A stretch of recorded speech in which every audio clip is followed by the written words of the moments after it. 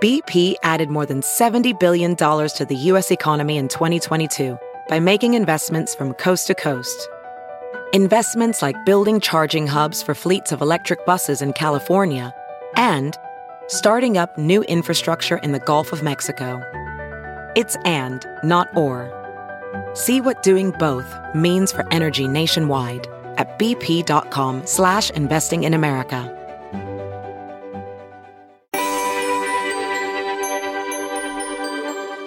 Picture a coral reef and you probably have visions of Flounder from The Little Mermaid or Crush from Finding Nemo. Coral reefs should be brimming with life and are one of Earth's most diverse ecosystems, providing significant ecological, economic, and societal benefits. Unfortunately, they are threatened by climate change, pollution, and more.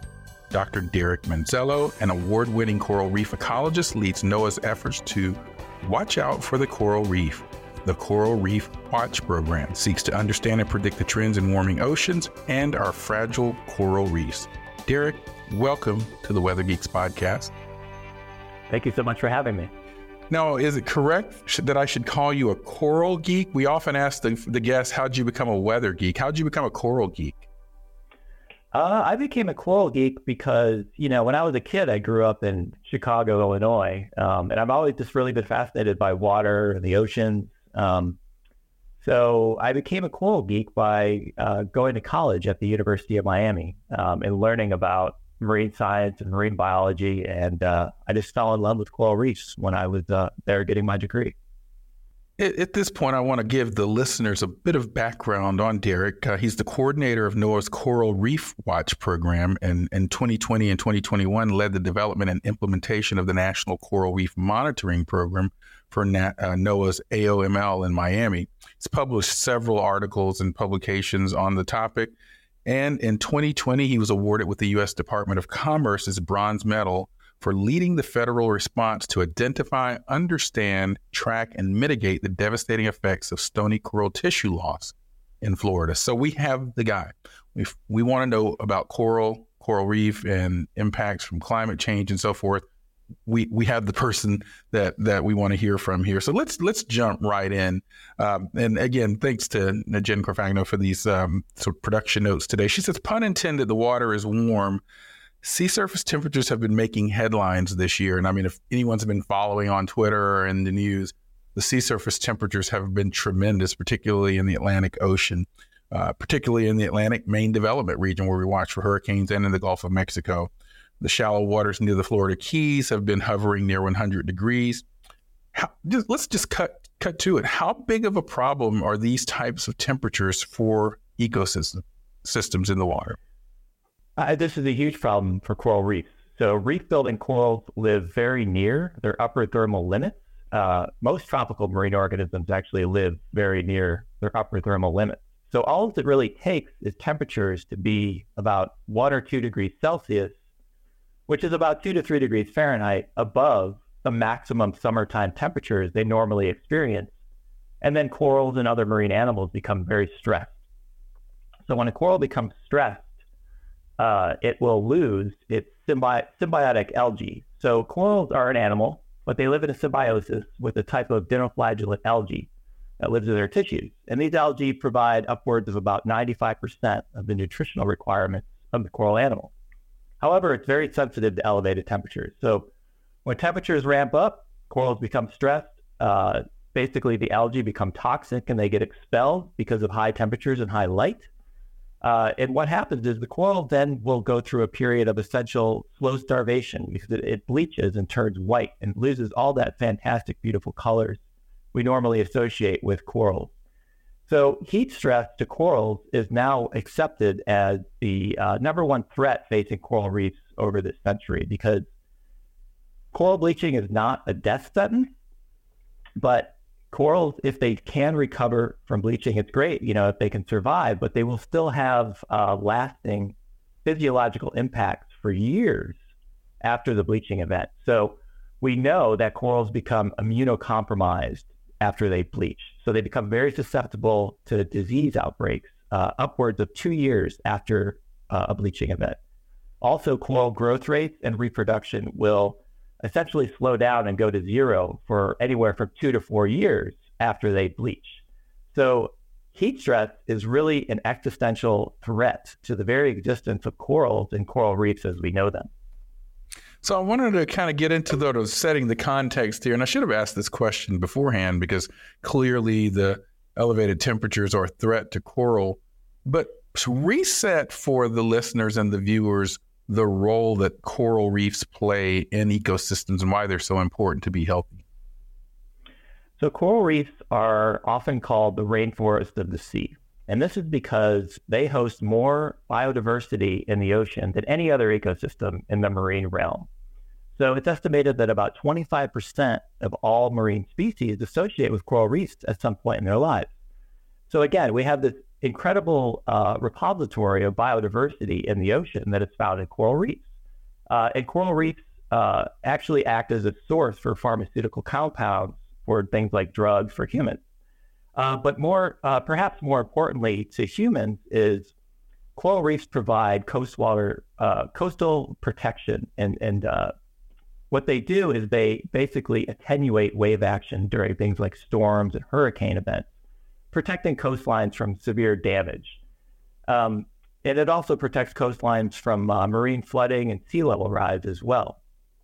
So in addition to this, coral reefs are providing tons of ecological services for the human communities that depend on them. So many island nations in the Pacific are wholly dependent on coral reefs for their protein, for fishing, and things like that, for their very survival. And again, in places like the Florida Keys, people depend on coral reefs for scuba diving. They contribute a lot of money to tourism. People do a lot of fishing around coral reefs. So coral reefs are really kind of just, I don't know the proper word, but they're providing so many ecological services, and they're so incredibly valuable at so many different levels to humans as well as the ecosystem of the wider ocean. Yeah, I know NOAA shared some photos recently of, I guess it's called Chica Rock Reef, of bleaching in that area, a popular diving and snorkeling spot off the coast of Florida. And I would imagine these marine heat waves have been just sort of devastating to those particular communities. Maybe that's a term that many listeners or viewers have not heard of. Can you talk a little bit? I think people have a sense of what a heat wave is from the standpoint of air temperature, but there's this terminology that those of us in this community are familiar with called a marine heat wave. Can you talk a little bit about what that is? Sure. So a marine heat wave is essentially the same thing as a heat wave on land or in the atmosphere. So about 90% of the heat due to climate change and warming has been absorbed by the ocean. So a marine heat wave simply represents when temperatures in the ocean go above the average conditions that are normally experienced at any given time of the year. So a marine heat wave can technically happen any time of the year temperatures are above average. Marine heat waves that are most important for corals, again, are what occur in the summer because corals are very, very sensitive to temperatures going above what they normally experience during an average year. So again, marine heat waves are very similar to, like I said, a heat wave on land. It's just essentially happening in the ocean. Talking with Derek Manzello from NOAA. And when we get back, I'm going to ask Derek about some of the programs that he's involved with at NOAA. Have you heard you can listen to your favorite news podcasts ad-free? Good news. With Amazon Music, you have access to the largest catalog of ad-free top podcasts included with your Prime membership. To start listening, download the Amazon Music app for free or go to amazon.com/ad-free news podcasts. That's amazon.com/ad-free news podcasts to catch up on the latest episodes without the ads. VR training platforms, like the one developed by Fundamental VR and Orbis International, are helping surgeons train over and over before operating on real patients. As you practice each skill, the muscle memory starts to develop. Learn more at meta.com/metaverseimpact. As you write your life story, you're far from finished. Are you looking to close the book on your job? Maybe turn a page in your career?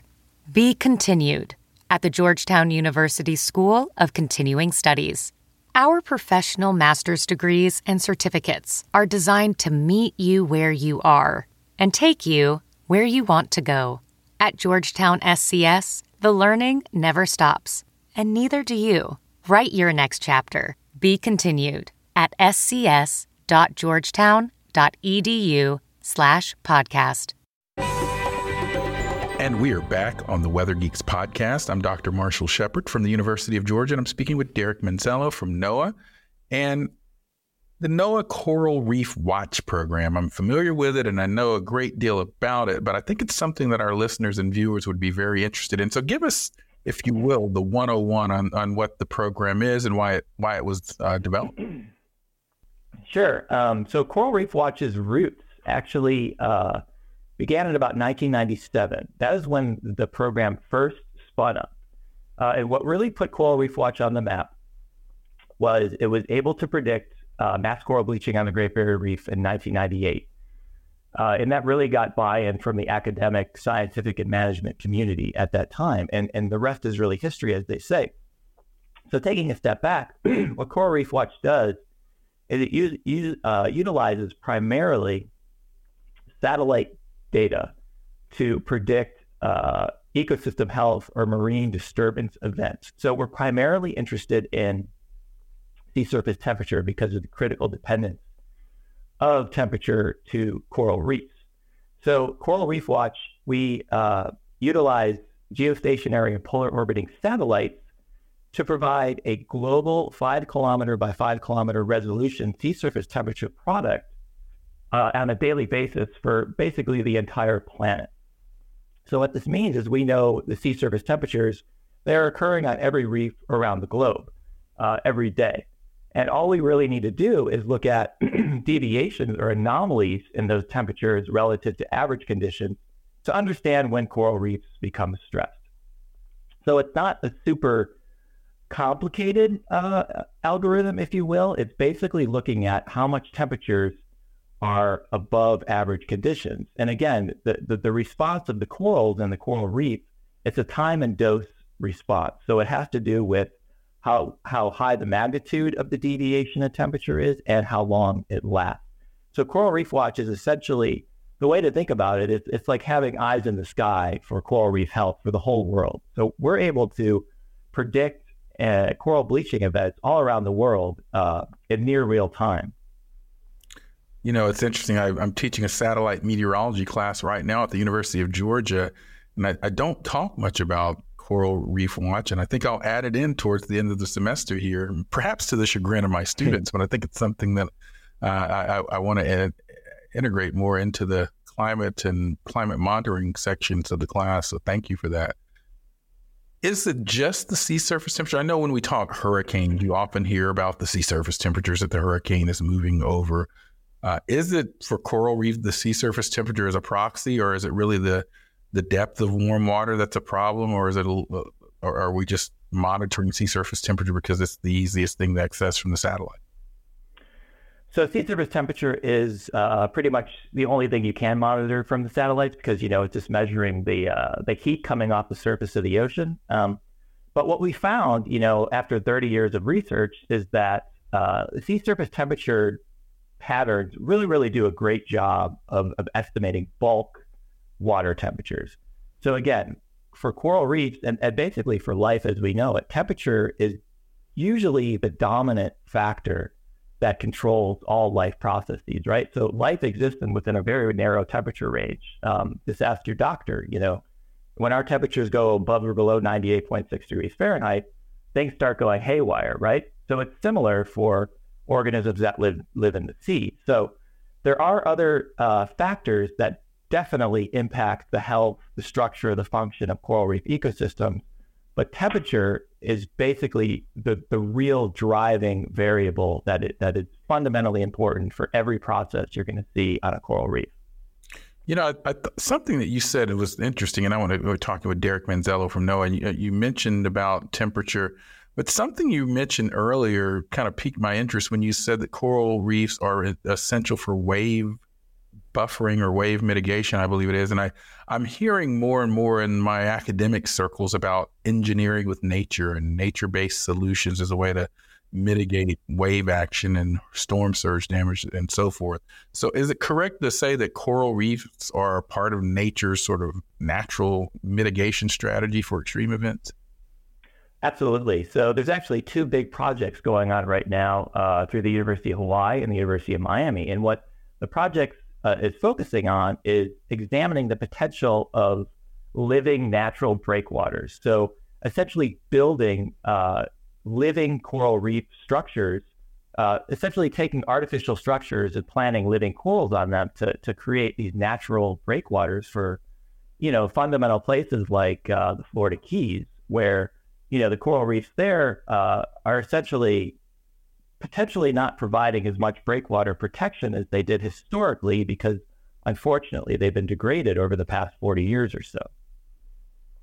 When we see these massive marine heat waves and significant bleaching events that we've seen, particularly this year, excuse me, are there things we can do? So, yes, there are some intervention activities that can be done. So in Florida this year, what we saw was a really rapid response by the management community, coral reef management community, coral restoration community, as well as state, local, and federal government organizations. And because it got so hot so soon in Florida this year, the activities that took place were essentially coral rescue. So people mobilized dive teams to go out and essentially rescue corals, pull them out of the ocean, and put them in land-based nurseries. And the rationale for this was they want to save as much genetic diversity as possible because this heat stress event was so severe. There are less drastic measures that can be taken. So another thing that took place in Florida this year is they moved corals from shallow water to deeper water, because as you go down in the ocean, it tends to cool off and there's less light at deeper depth. And again, the bleaching response is really due to elevated temperature combined with high light. So if you shade a coral or move it to deeper water, then it will likely bleach less and potentially suffer less impacts from the bleaching event. In addition to that, there's really a lot of scientific research that's going into a process called assisted evolution. And essentially what this means is that researchers in primarily places like Hawaii, Australia, as well as Florida, are really looking for heat-tolerant coral species and heat-tolerant coral genotypes. And a genotype is just a fancy biological way of saying individual. So you and I are all genotypes, right? So if you look at humans and draw an analogy there, we have a whole wide gamut of levels of fitness, right? Not all of us are Usain Bolt, right? So most of us are falling, right in the middle of that bell curve, and right. We're probably not really that great athletes, things like that. But for corals, in our minds, we think we are. Yeah, exactly, right. But for corals, it's similar, right? So there's some genotypes that are able to withstand heat, and there's other genotypes that you look at them the wrong way and they just drop dead.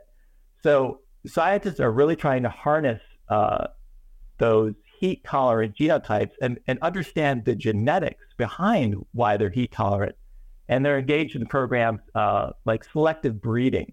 So taking heat tolerant corals and breeding them with corals that are less heat tolerant, and potentially, creating offspring that will be able to better weather ocean warming. So when we come back on the Weather Geeks podcast, I understand that Derek has taken over 1,000 dives in his career or in his leisure. I'm going to ask him the big question next.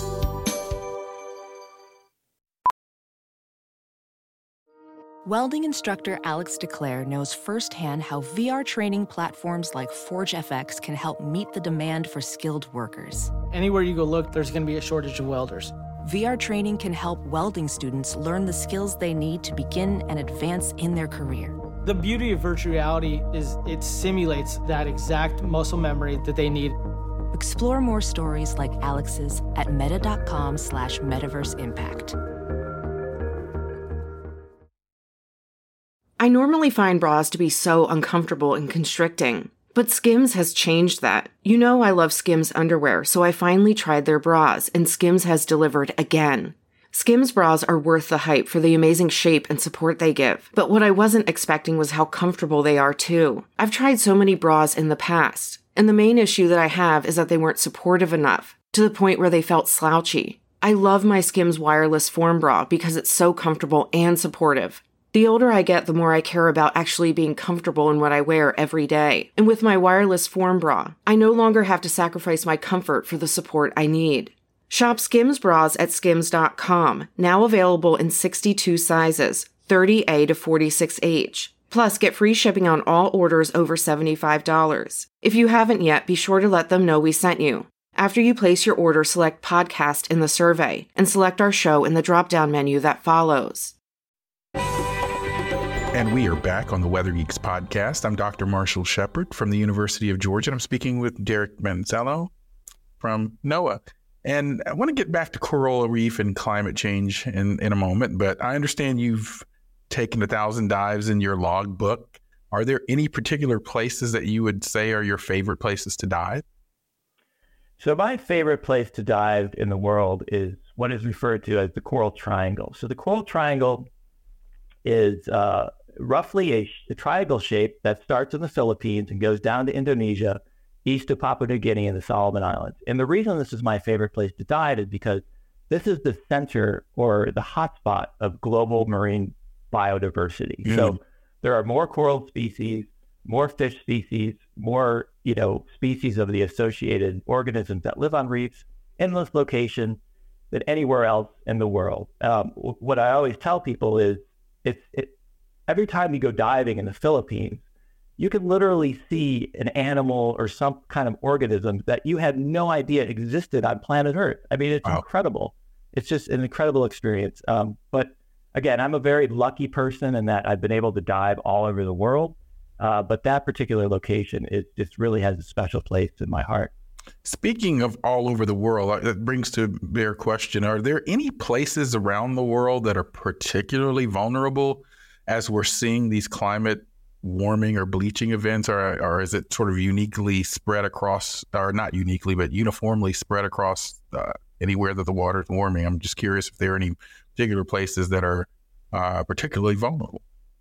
So there has been a lot of research into the concept of identifying what are called refugia versus hotspots. So a hotspot would be a location that is particularly vulnerable to warming impacts, whereas the refugia would be a location that, potentially due to oceanographic factors, things like currents or other factors that limit the amount of heat stress that accumulates in these locations. But unfortunately, now on planet Earth, there are very, very few locations that have not yet experienced heat stress and coral bleaching events.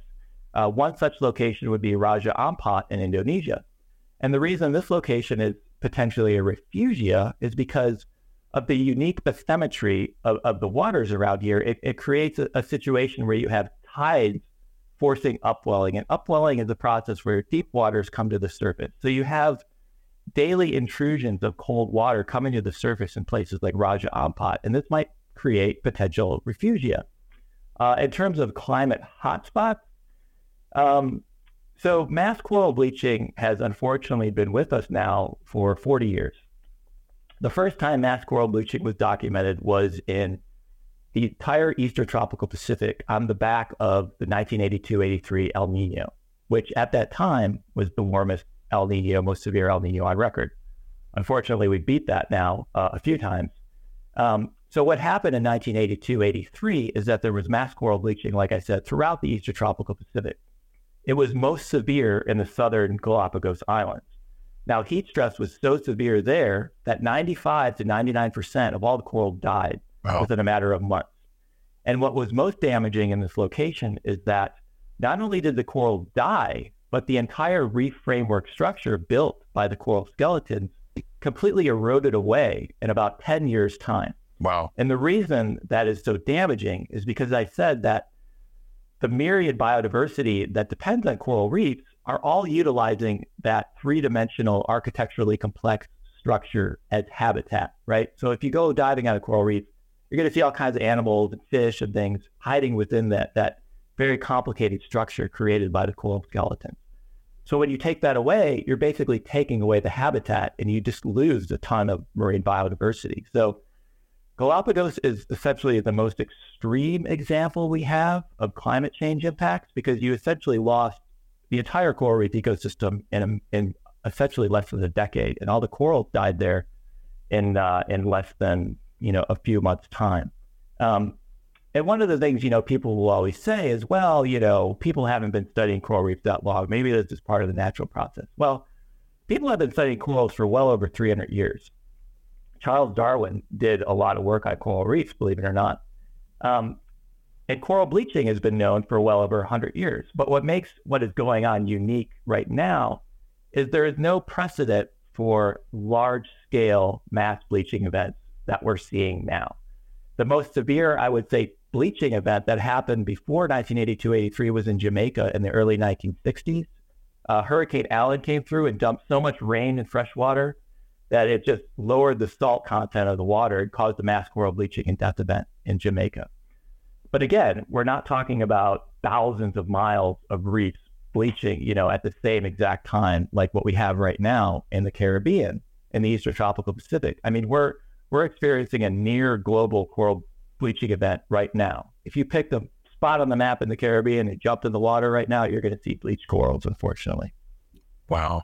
And I'm glad you brought that up about this sort of, because obviously as climate scientists, we often get the sort of, well, these things happen in cycles, or it's a naturally varying process and so forth. And so I'm glad you sort of dealt with this notion that sure, there's been naturally occurring bleaching events, but the scale of these bleaching events in modern times, and I would imagine the sort of rate of change of them as well. I mean, we often talk about sort of, yeah, sure, we have climate changes that are natural, but some of the things we're seeing in recent times are just in terms, if you go back to our old calculus class derivative, the rate of change of these things is dramatic. We often talk about, from a broad climate change perspective, mitigation strategies and adaptation strategies for us as humans and our society.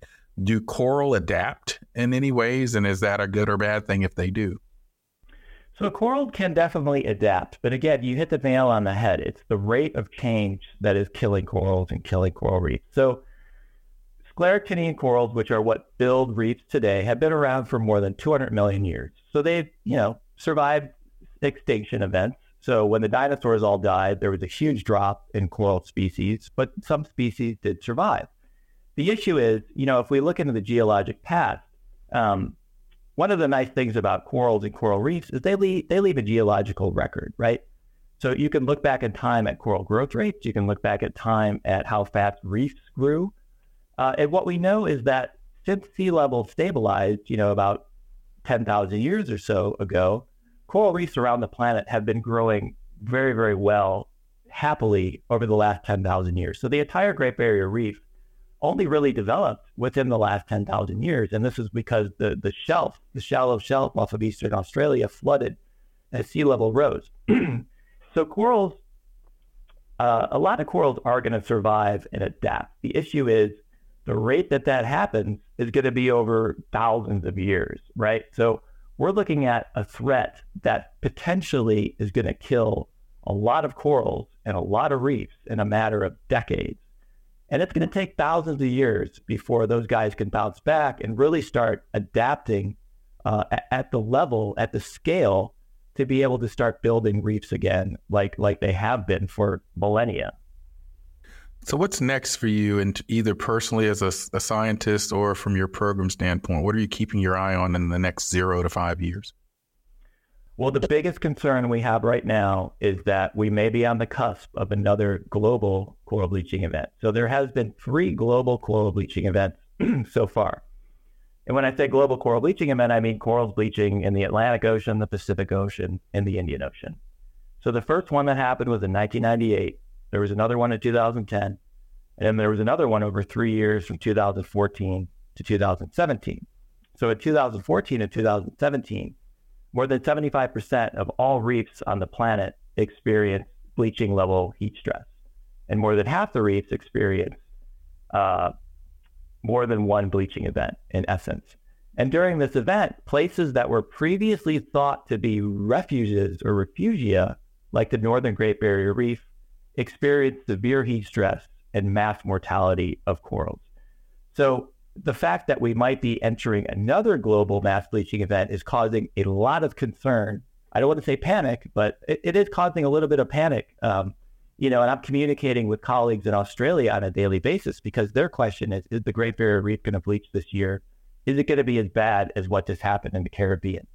So to give you a perspective, in 2023 alone, we have confirmed reports of mass coral bleaching from 35 different countries and territories across 5 different oceans and seas. So like I said, the entire Northwest Atlantic Ocean essentially bleached this year. I mean, there was nowhere in the Atlantic Ocean that was not bleaching and not experiencing stress.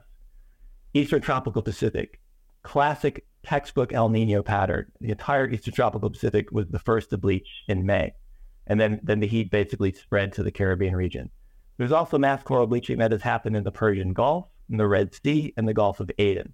So for this event to go truly global, all it's going to take is a reef to bleach in the Indian Ocean, which could happen within the next several months. So our job here at Coral Reef Watch right now is really to document what is happening, as well as to alert our partners and collaborators on the ground in these locations so they can get out and monitor and understand the impacts and what's happening and potentially if they're losing any of these valuable resources, but also to do these vital efforts like intervention, like we saw in Florida this year, where, hundreds of people and so much manpower and effort went into going out and salvaging coral diversity because the event was so extreme that there was a fear that there could have been a local scale extinction.